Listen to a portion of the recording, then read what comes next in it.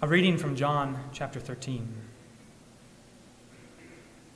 Now before the feast of the Passover, when Jesus knew that his hour had come to depart out of this world to the Father, having loved his own who were in the world, he loved them to the end.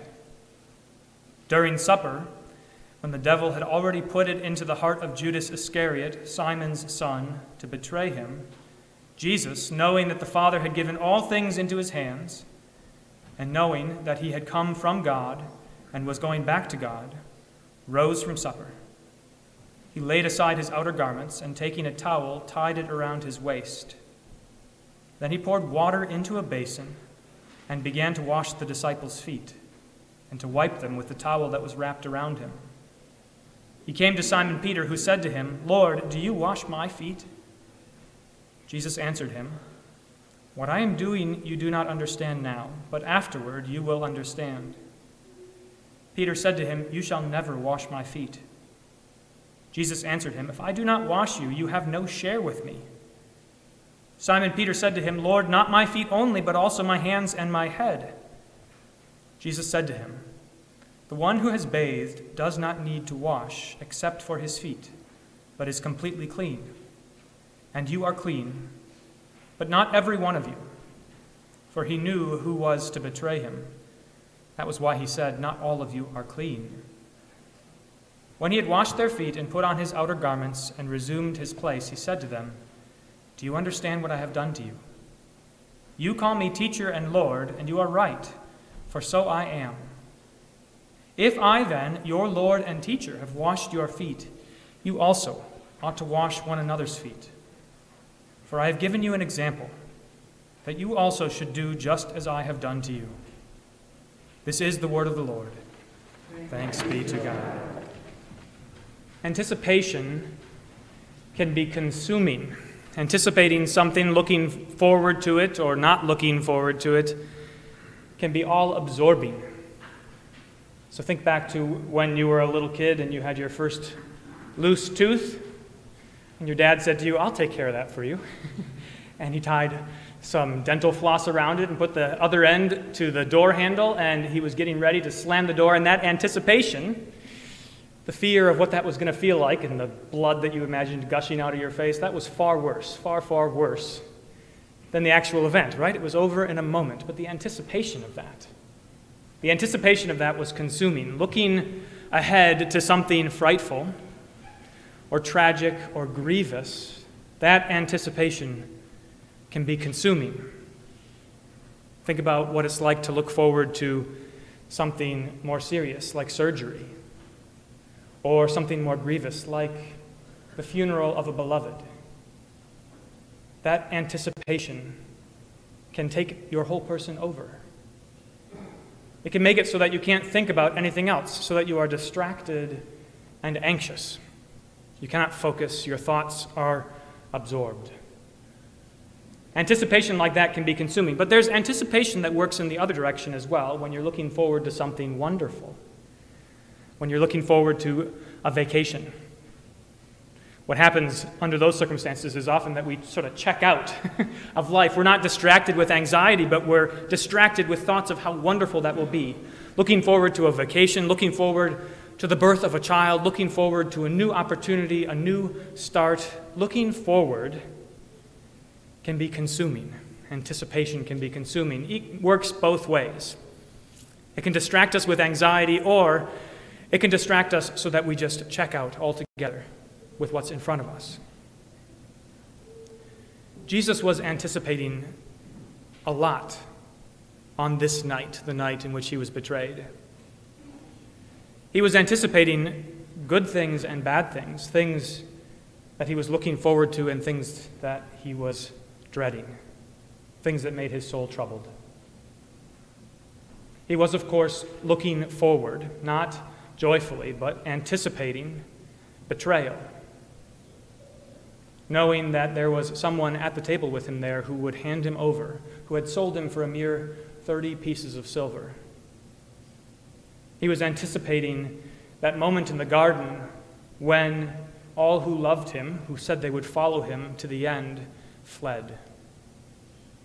He was anticipating that moment when Peter, who was so zealous for everything Jesus did and taught, when Peter denies knowing him altogether. He was anticipating the scorn and the mockery, the lies, the abuse, the violence, being struck and spit upon and tortured. He was anticipating having nails driven through his hands and his feet.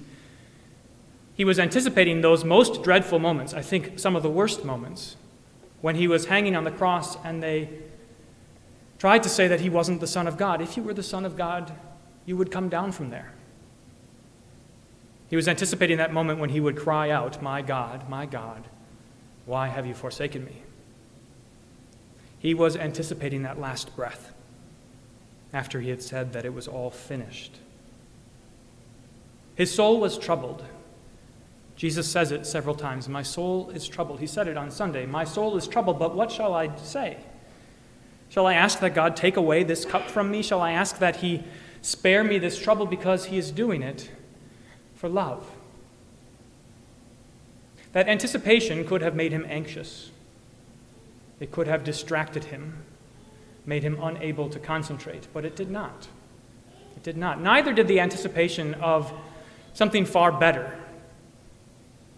The anticipation of a joyous return to his Father. You heard it in our lesson. The Father had given all things into his hands, and he had come from God and was going back to God. Imagine that, anticipating that. After being humiliated and making himself in the form of a servant, he was going to be raised to the right hand of his Father. His glory and his crown would be restored.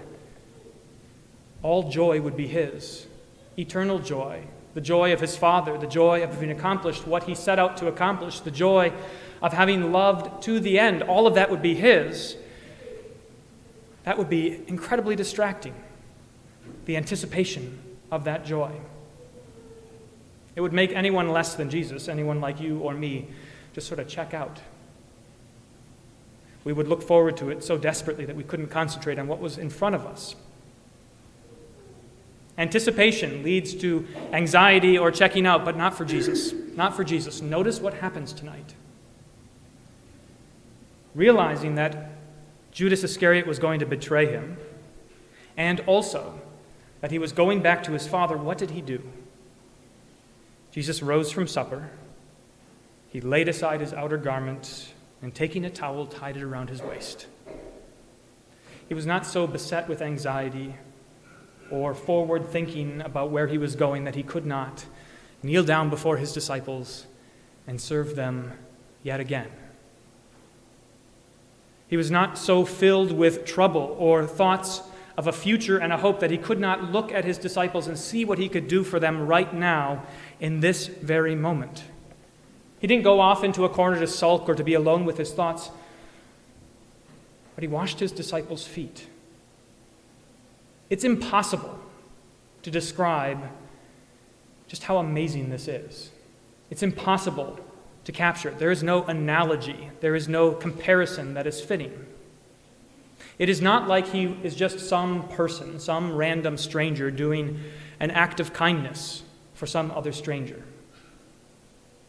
Something is turned upside down in this moment when Jesus takes that towel and wraps it around his waist and washes his disciples' feet. Something as dramatic as a master kneeling before his servants. Foot washing belonged to the servants. That's what they did for their masters. But here, the master is washing his servants' feet. And even more, that picture doesn't cut it, because this is not just some ordinary master, not just a teacher, but the Son of God, the creator of the entire universe, is here in flesh and blood, kneeling before his sinful disciples who are about to abandon him. There he is, the creator of the heavens and the earth, who has given them every good thing, and there he is still giving them good things, kneeling before them and washing their feet. It's unimaginable. How could that be? What is man that you are mindful of him? That's what the psalmist says. And the Son of Man that you care for him. What are these disciples that he should kneel before them and wash their feet? Peter wanted to stop it, kind of like how John the Baptist wanted to prevent Jesus from being baptized. He wanted to be baptized by Jesus. Peter wanted to stop it, and he wanted to stop it because he wanted to protect the dignity of Jesus. That's beneath you, he thought. It's beneath you, master, teacher, to wash my feet, the feet of your disciple. But Peter doesn't realize he still has yet to learn an amazing lesson that we spend our whole lives learning, and it is this: that the dignity of Jesus, his glory, is bound up not in being served, but in serving. His dignity is bound up in kneeling before his disciples. That is where he shows his glory, and in anticipation of the greater glory that he will show as he is nailed to the cross. Peter shouldn't try to protect the dignity of Jesus because he doesn't know what it is. Here Jesus shows him, this is what I am for: to serve you, and to love you, and to lay down my life for you. Jesus tells Peter that he needs it. You need me to wash your feet. If you're not washed by me, then you have no share in my kingdom. And Peter, in typical Petrine fashion, swings to the opposite extreme. Well, if you're going to wash my feet, you've got to wash the rest of me as well. I need all of it. Give me more of it. And that's a good impulse. When the Lord of glory is offering you something good, you should want every last bit of what he is giving to you. But Jesus says, no, you don't need me to wash your head and your hands as well, because they are already clean. Peter has already received the greater portion from Jesus. He has heard his word. He has heard his promises. He has heard that the forgiveness of sins belongs to him through the blood of Jesus. He has heard that the Holy Spirit will be coming to comfort and strengthen him to the end. He has already received everything he needs. He is already clean by faith. He trusts in Jesus. And so he does not need to be washed from head to toe. He just needs to have his feet polished up a bit. He needs his feet to be washed because they've grown dirty along the way, and they will grow dirty yet again. But he is clean. He is clean because Christ has washed him. You are clean. You have already been washed from head to toe, most vividly in baptism, when the water was poured on you with God's word, and all your sins were taken away, laid on Jesus, nailed to the cross, sent away forever. You were washed and you were made clean, and note this: not by some stranger doing you just some random act of kindness. You were not washed or made clean by somebody who owed it to you. You were not even washed and made clean by a master serving his servants, but you were washed and made clean by the Creator of the heavens and the earth. The very Son of God himself showed up in church on that morning when you were baptized, and he himself made you clean. He knelt before you as if he were having a towel wrapped around his waist, and he washed you clean, forgiving all your sins, giving you his own Spirit, making you children of God. You are clean. Your feet will get dirty yet as you make your way through this world, and so you need to be polished up every now and again. And so what does Christ do for you but pour out his blood again and again for you, more and more for you? Not anew on the cross, not sacrificing again his body and blood for you, but the gifts that were won on the cross, delivered to you again and again for the forgiveness of your sins, to make you clean again.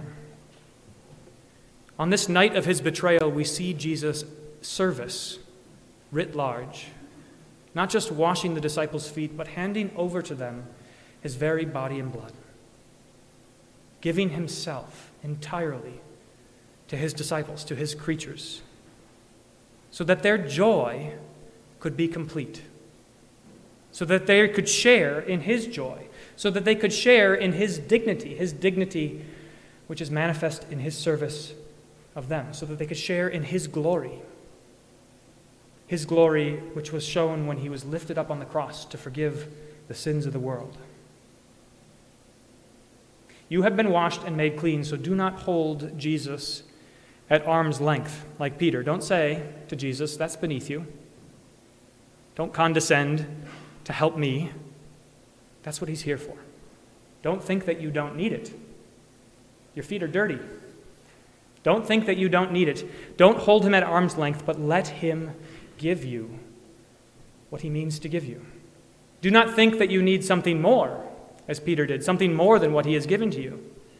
Everything that he gives you is just what you need. The portion that he pours out for you is just what you need. And here, in this place, when it is his body and blood, it is so profoundly abundant. It is beyond imagination. It is the greatest treasure in heaven and on earth, and it is everything that you need. Do not think that you need something more or something else. That is what you need. What he gives to you, that portion, also includes this new command. That's why tonight is called Maundy Thursday. It comes from a word that means command. He gives a new command, that you love one another as he has loved you. Amazing that not only does he show his dignity in serving you, but then he gets you to share in his dignity when you serve one another, to share in his glory when you love one another. When you put others before you, when you seek the good of another, when you love them to the end, you share in the glory of Jesus. He gives you this new command, and we often think that commands are oppressive. But his command is not burdensome. It is not a heavy weight. The weight has been carried by him. His command is easy, just as his yoke is easy and his burden is light, because he has already carried the weight of everything that you owe to the cross. Every last sin, every last bit of guilt, every last bit of grief and sorrow, he has already carried away. All that is left for you is to share in his glory. Rejoice and give him glory always. Amen.